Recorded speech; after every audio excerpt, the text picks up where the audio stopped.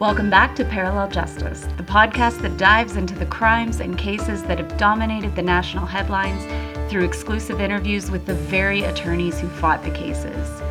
Some of the discussion you hear today may be controversial. However, we know that silence, especially on tough issues, only enables and encourages wrongdoers. It's our goal to bring these issues to light so that we may have meaningful discourse around them. The views expressed in this podcast are those of our guests, who are experts in these areas. Their opinions are invaluable, however, they do not necessarily reflect the views of the National Center for Victims of Crime. The topics we discuss may be disturbing, and they are intended for adult audiences only. Some of these topics may also be triggering, and we encourage you to practice good self-care and seek support. I'm Renee Williams, Executive Director of the National Center for Victims of Crime, and your guide through this conversation. Now, let's start the show.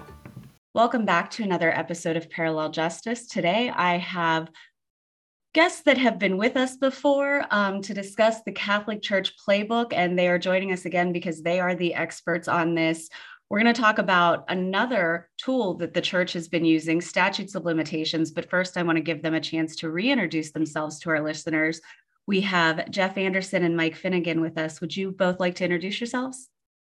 Sure. My name is Jeff Anderson, and nice to be with you and all of our colleagues for this podcast. I have actually been working with survivors of sexual abuse, focusing originally on Catholic clergy and the cover-up of it since the early 80s.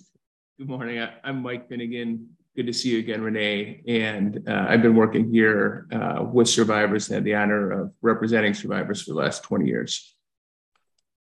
Well, thanks again for joining us. Now, last time we spoke, we talked about bankruptcies as one of the newer maneuvers that the Catholic Church is using to avoid being held accountable for any of the abuse that's happened for decades. But today I want to talk about some of their other moves, and in particular, one of their favorites, which is the statute of limitations. Now, because we have a lot of lay folk that listen to this podcast, and statutes of limitations, I think, can be confusing for anybody, we're going to start with the very basic building blocks quickly.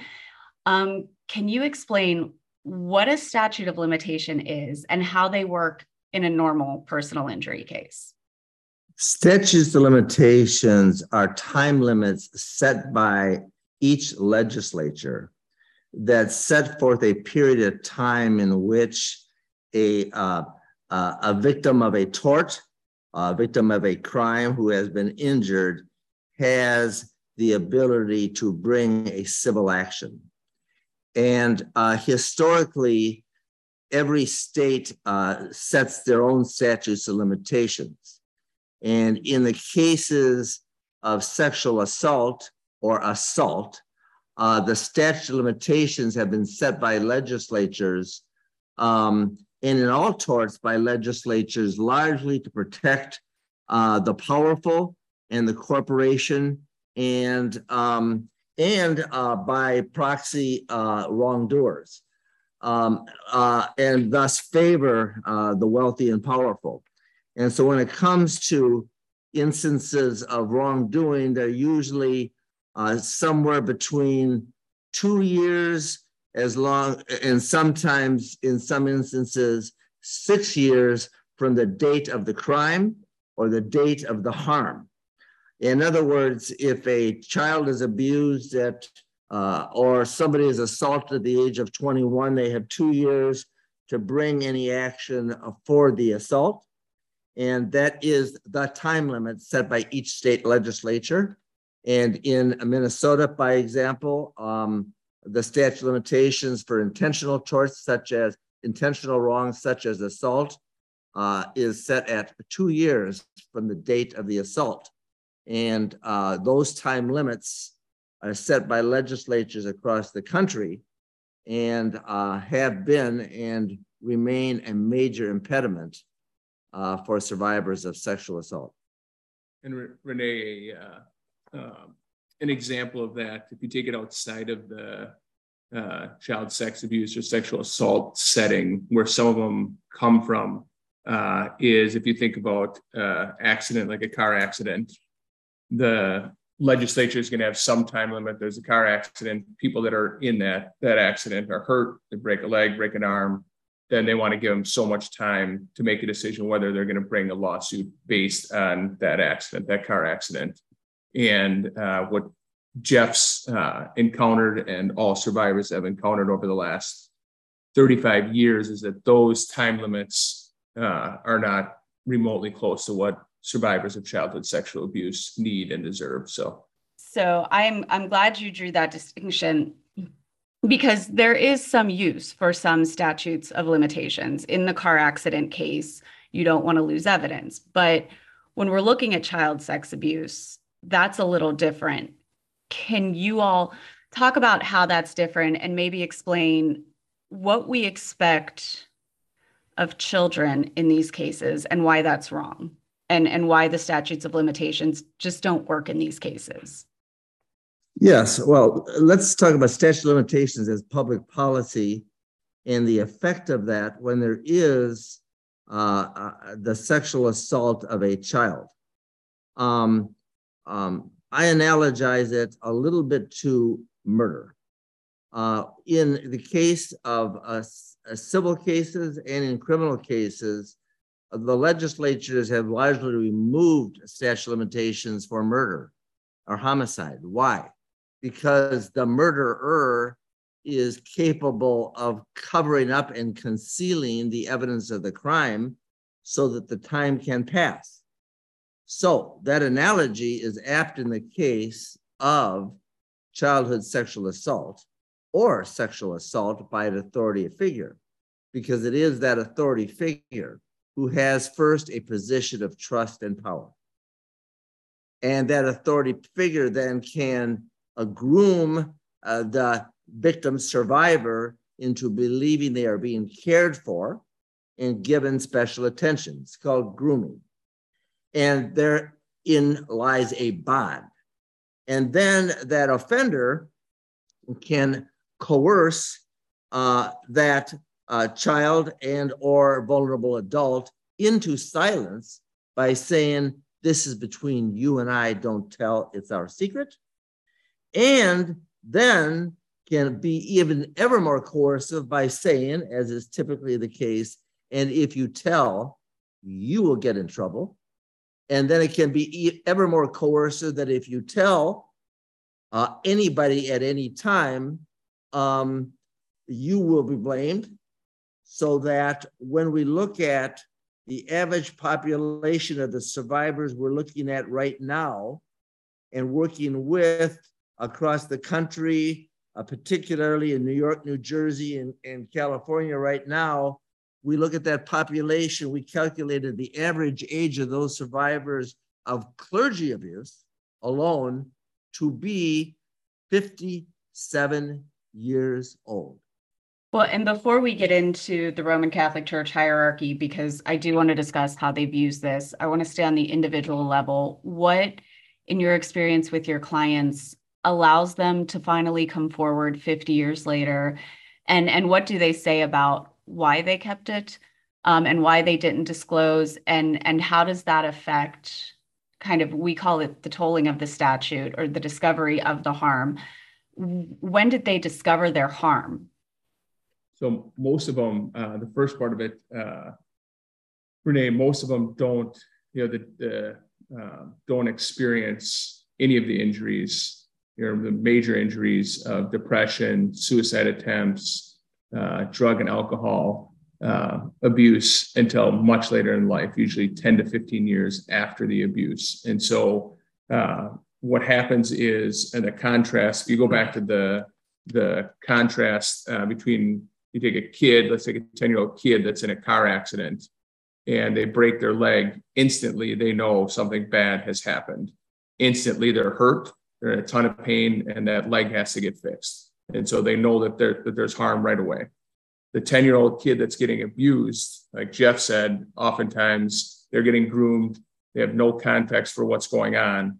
And it's not until now they're in their 20s or 30s that all of a sudden they're attempting suicide, or they're, using drugs and abusing drugs and not knowing why. And it's been 10, 15 years since the abuse happened. So there's a delay in even when they have the injuries that they experience. That's one of the difficult things. And so usually what happens is that they start experiencing those things. And for most people, the thought of telling other people that you had this experience once they're in their 20s or 30s is something that most people can't do at all. And they're struggling just to make it, and not wanting to revisit that thing that happened and unpack that thing that happened 10, 20 years ago when they're a kid.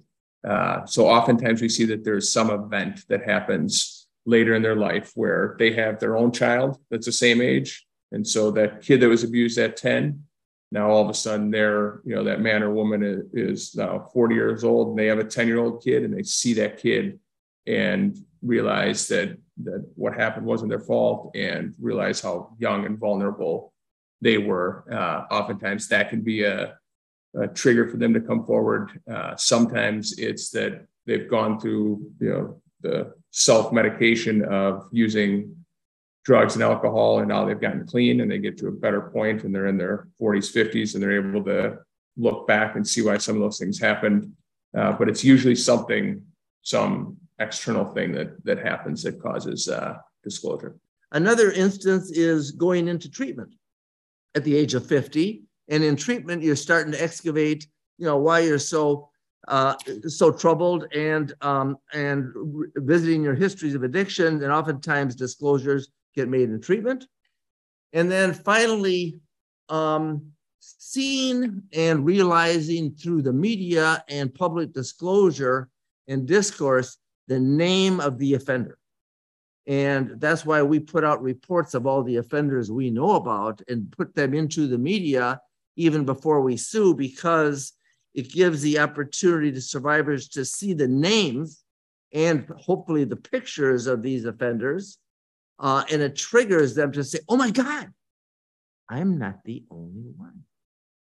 And that efforts of disclosure of the identities of the offenders and their pictures as offenders makes them realize they aren't the only ones, and thus incentivizes them to make a real hard disclosure and ultimately do something about it. And those are the kinds of things that cause survivors to make what we call delayed disclosure.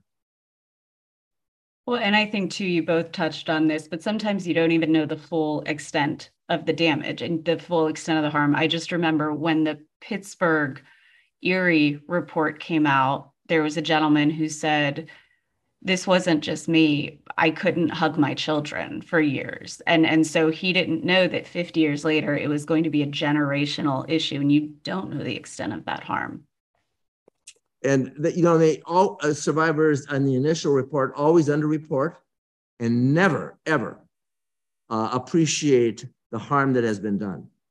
It takes work, it takes processing, it takes help to really appreciate how their life journey ties back to and making a connection to the assault. They do not appreciate that the addiction has some relationship to numbing their feelings because they feel so bad about themselves and their life.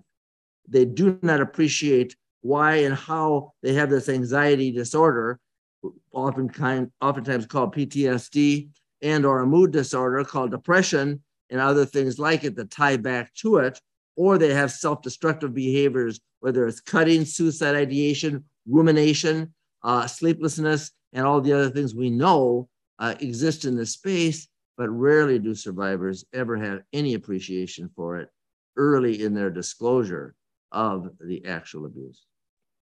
Now let's talk about those disclosures and the hard disclosures. So if we have a kid that's 9 and says, Father Murphy is doing this to me, to his mother.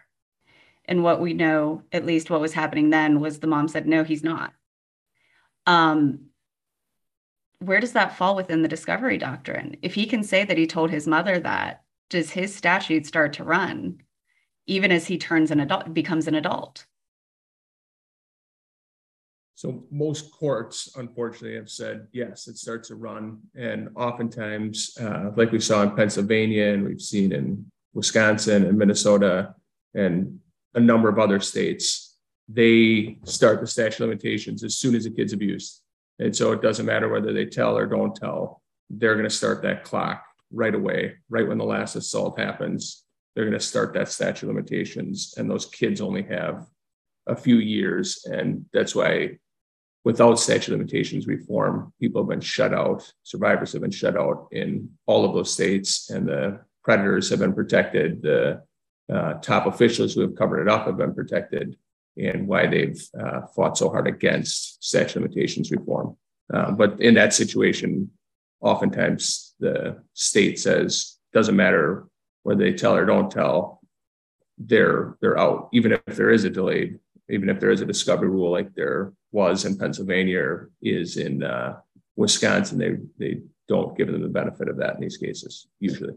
And I want to talk about that Pennsylvania case that Mike referenced, Rice versus the Altoona Diocese, because Jeff, as you said, this is an emblematic case, but it is in no way uncommon. But I think it provides the best illustration of how the church as an institution uses the statute to get away with crimes.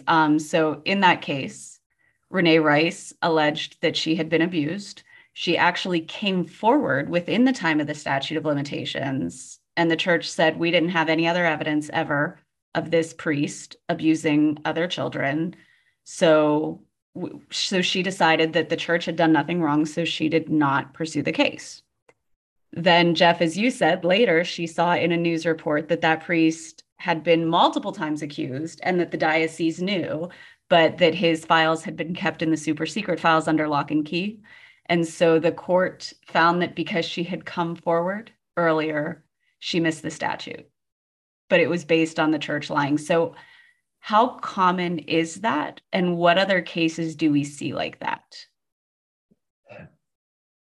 Well, the first is that is, it's extremely common because that's exactly what the Catholic bishops and top officials did for decades and decades and decades. Was they would, as soon as they got an accusation, they suppressed it, held that down, tried to quiet the family, quiet the survivor, and placate them so that they wouldn't go to the police, and then it would stay internal. And the words that they use in document after document is they're trying to avoid scandal. They want no publicity around this. So they shut everything down around it and try and keep it that way and suppress the survivors, suppress the families.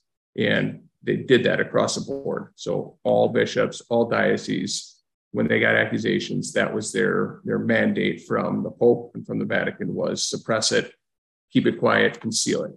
No publicity, no scandal. And then what happened here and elsewhere is once a survivor gets out of that suppression, and if they do try and sue, then they hide behind the statute of limitations and the time limits. And they've been extraordinarily successful in doing that. As Jeff said, there are hundreds of cases that survivors brought that were like Renee Rice, and that were meritorious cases that were thrown out strictly because of the time limits. And so that's another thing on the statute of limitations, just a note, is that you could have video, a survivor could have video, all the evidence in the world of the sexual assault, of the concealment, documents around it proving it, and the abuser could even, the perpetrator even admit it. And if they, even with all that evidence, if there's a statute of limitations, the time limit is run, the courts say that case is out. No exception. And that's how harsh it is. And that's one piece I think that time limits people don't understand on the statute of limitations. Well, and I think Mike made a point that I think deserves to be underscored, and I think thematically is a part of our discussion here.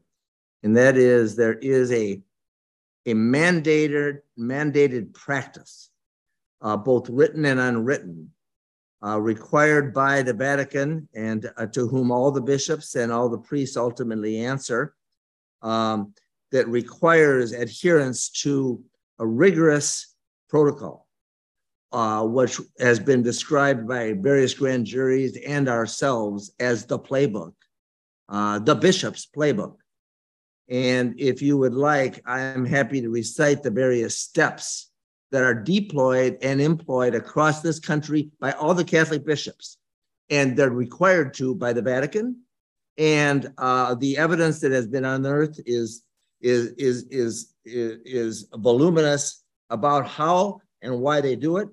But the first part of that playbook, if you'd like me to recite that, is number one, as soon as it becomes known to the bishop, and all the clerics answer ultimately to the bishop, the process is to keep it secret. And before it becomes known to the bishop, the practice by the priest is to make a vow and a promise of celibate chastity, but also know that they're not always required to live by it because they can't and they don't. And so as a result, so many of them just kind of tolerate it with one another. So it becomes well known in the clerical culture, but they're all under this vow of obedience and celibate chastity, but it is also secrecy to one another. So that is the culture in which they all sexualize adults and children. So when it does become known, the first response and the requirement under canon law and the practice required by the Vatican is to keep it secret. And that is between the bishop and the offender or whoever reports it to the bishop. And the second thing is to not take any action until and unless there is a risk of scandal. Scandal means, in their words, it being known by the public or somebody else outside the closed clerical culture. And if there then is a risk of some scandal, that is parents threatening reports to the police, or the police maybe getting wind of it, or somebody else knowing about it, then they still keep it secret by moving the priest. And the bishop pulls them out of the parish or the school where he is and tells the parishioners and lies to them he's going on sabbatical. And he goes on sabbatical or to another parish or another assignment in another locale. And if it's too hot in that locale, then another state. If it's too hot in the country, to another country. And they have the ability to do that, but usually they move them to another parish or another assignment a little farther away. And then they maintain secrecy there. And then if a parent is reporting, playbook step number 3 is suppress the parent and appease the parent. Or if somebody else is reporting, if it's a survivor, suppress and appease the survivor. And to do something to tell them that they'll deal with it, and thus to lie to them. And then step number 4 is not just to appease, but actually to lie to the public, so that there's a thread of deception that goes throughout this, and they tell the public that we're moving them farther because, for a reason, not the real one. It is to avoid scandal and to protect themselves and the reputation of the Catholic diocese. And then when it becomes known, and lie is step 4, and deceive the people in the public and thus the police, when it becomes known or it becomes on the radar of the police, then they will appease the police. And historically, law enforcement, including prosecutors, have been so deferential to Catholic hierarchy. When a bishop intervenes and says, we're going to take care of it, officer or chief, because it's always the chief that's got this report, that brings it to them because they're alliances, they say, look, we got it, we're going to take care of it. And so they're always going to we call it reverential deference. They're always going to defer to the reverends and the bishops, and then they allow them to just move them and continue as they had, and then mislead law enforcement about their actual knowledge because they never tell the truth to them. And then the next step is to continue to hide their actual knowledge by keeping secret files. and they're called the scandalous files, the confidential files, the subsecretal files. They're files that the Vatican require each bishop to keep secret and in their vaults that are any material pertaining to scandal. And in those files are there notes about what was done and how they did it pertaining to this, but those are for the bishop's eyes and as a designee only, so they hide the documents and keep them in secret archival files. The next step then is to, if it gets known to either the police or the public, then to lie and deny. To deny that it was done, or to lie about what they knew, and that they believe it was done, and then to defend rigorously the offender and themselves, and thus deny liability, and then hide behind the statute of limitations, saying, this happened so long ago, how can that even be believed? So they attack the victim and their families and those that are reporting it and suppress them further into silence. So that's a playbook step number 7, attack the victims and or their families if they do disclose and it becomes known. And then the next step is hide behind the statute of limitations. And if they threaten to sue, they say, you're too late and there's nothing you can do. So that keeps them oftentimes from suing. And then when they do sue, then they put the barrier of the statute of limitations up and get the case dismissed on the statute of limitations.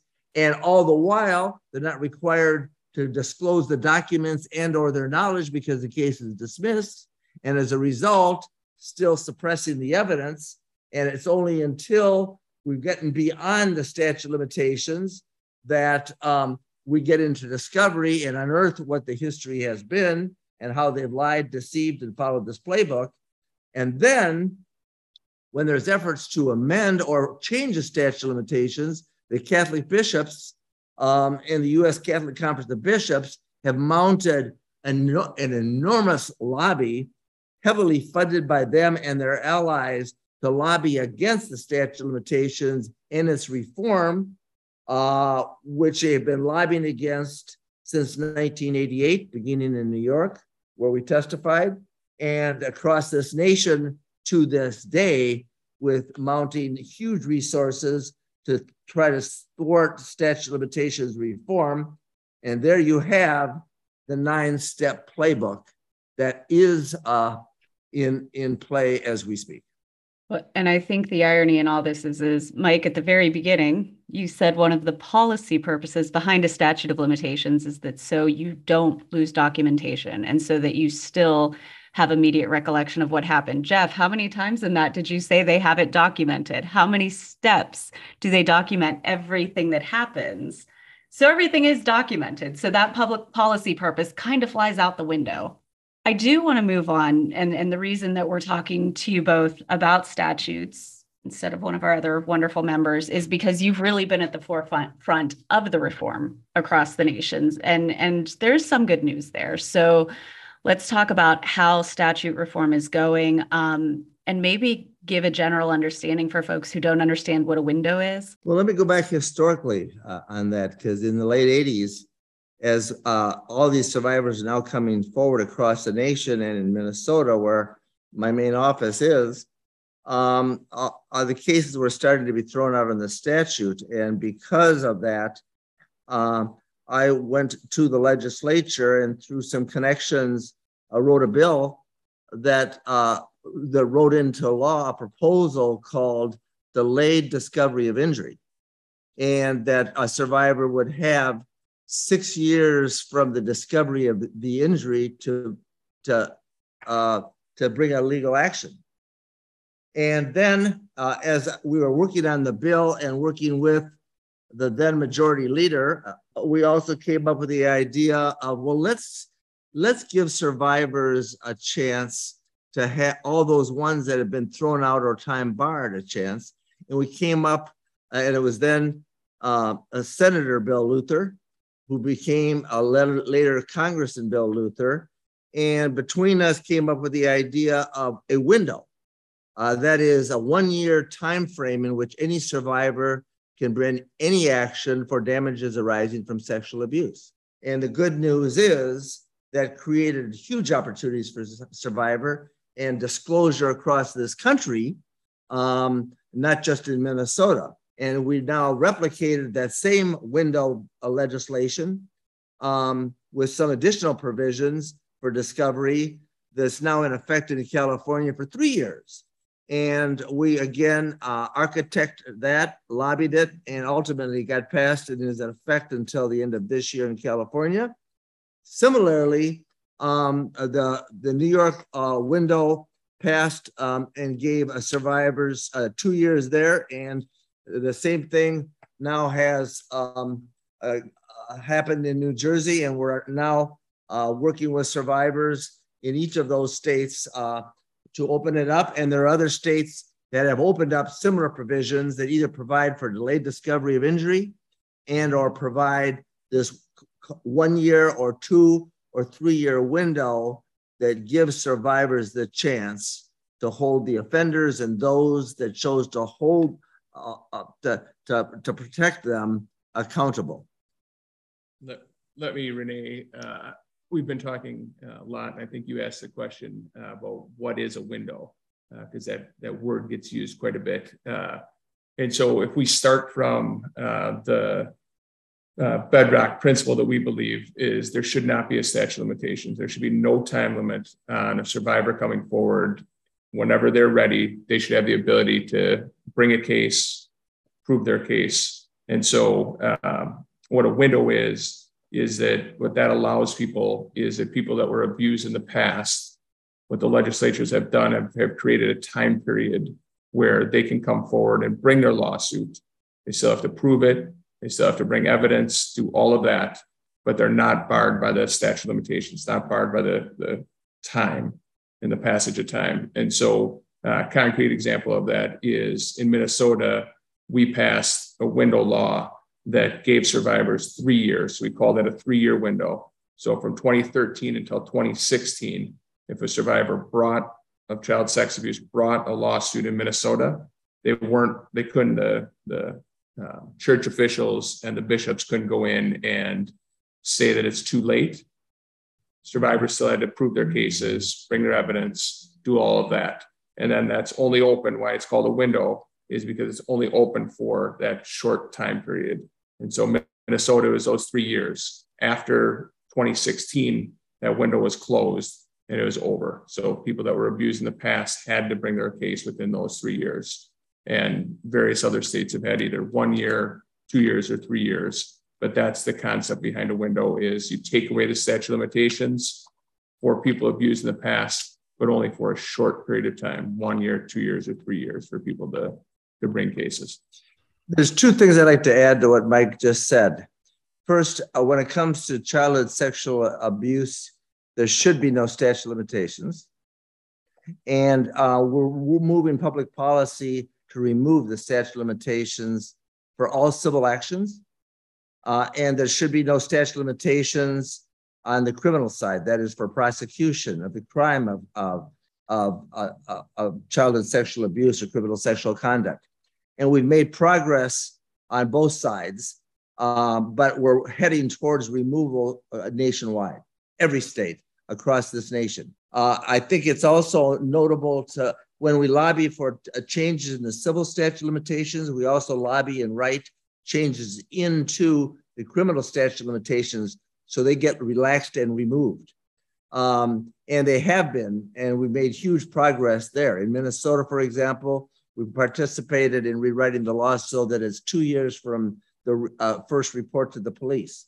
And so that is also progressing concurrently to reform on the civil side, that is the ability of survivors to bring civil actions. And those two things have to be moved in tandem, and there's still a lot of work to be done. And is the bad news and the good news, there's a lot of progress being done, and most recently in the last few years. But I really want to emphasize something Mike said, that just because you're removing the statute of limitations, you still have to prove a case. So it's not like you're just allowing all of this, but also the church then has to produce those documents that they've held for years, because that then is part of proving their case. And so you at least level the playing field. And that's true not just of the church, but of the Boy Scouts, of all of the major institutions that we're seeing where there's just been abuse rife for years. Yeah, and in Minnesota, Renee, to put some concrete numbers on that, in that 3-year time period, there were hundreds of perpetrators, offenders that were exposed for the first time. So they're publicly exposed. Communities know that these people offended children, they sexually abused children, and they were not exposed at all without that law. Second piece of that is that what we were able to do and the survivors were able to do is get all of those secret documents that the bishops have been hiding for decades and decades and decades and make those public so that the public knew what the dangers were, what's happened historically, what's happening now. A lot of it was very, very current that we saw in the Archdiocese, St. Paul, Minneapolis, that was right up until those laws were passed. And there was a real parallel there with some of the priest offenders that were abusing kids right up until that law got passed. All of those documents were made public, and those people were exposed through the window law. And I want to conclude with, if you take nothing away from today's podcast, know that statutes of limitations are confusing for everyone. They are scary. And that is why it is so important to find an attorney, if you are a survivor, that knows how to protect you under the statutes. And Jeff and Mike are definitely two of the best out there, and we will drop their information into the show notes. But just always make sure that you are taking care of yourself and that you have full faith in your attorney, because this will be a tough road, but it is very worth it. Jeff and Mike, thank you so much for joining me today. This was another great conversation. And please tune in to the next episode of Parallel Justice. Thank you for joining us for this conversation. If you have any questions about your rights after listening to this show, please visit us at victimsofcrime.org. Our guests' information is also always available in the show notes. This podcast was created by the National Center for Victims of Crime in partnership with our center and affiliate, the National Crime Victim Bar Association. More information about both organizations is available at victimsofcrime.org and victimbar.org. Thank you, and please join us again next week.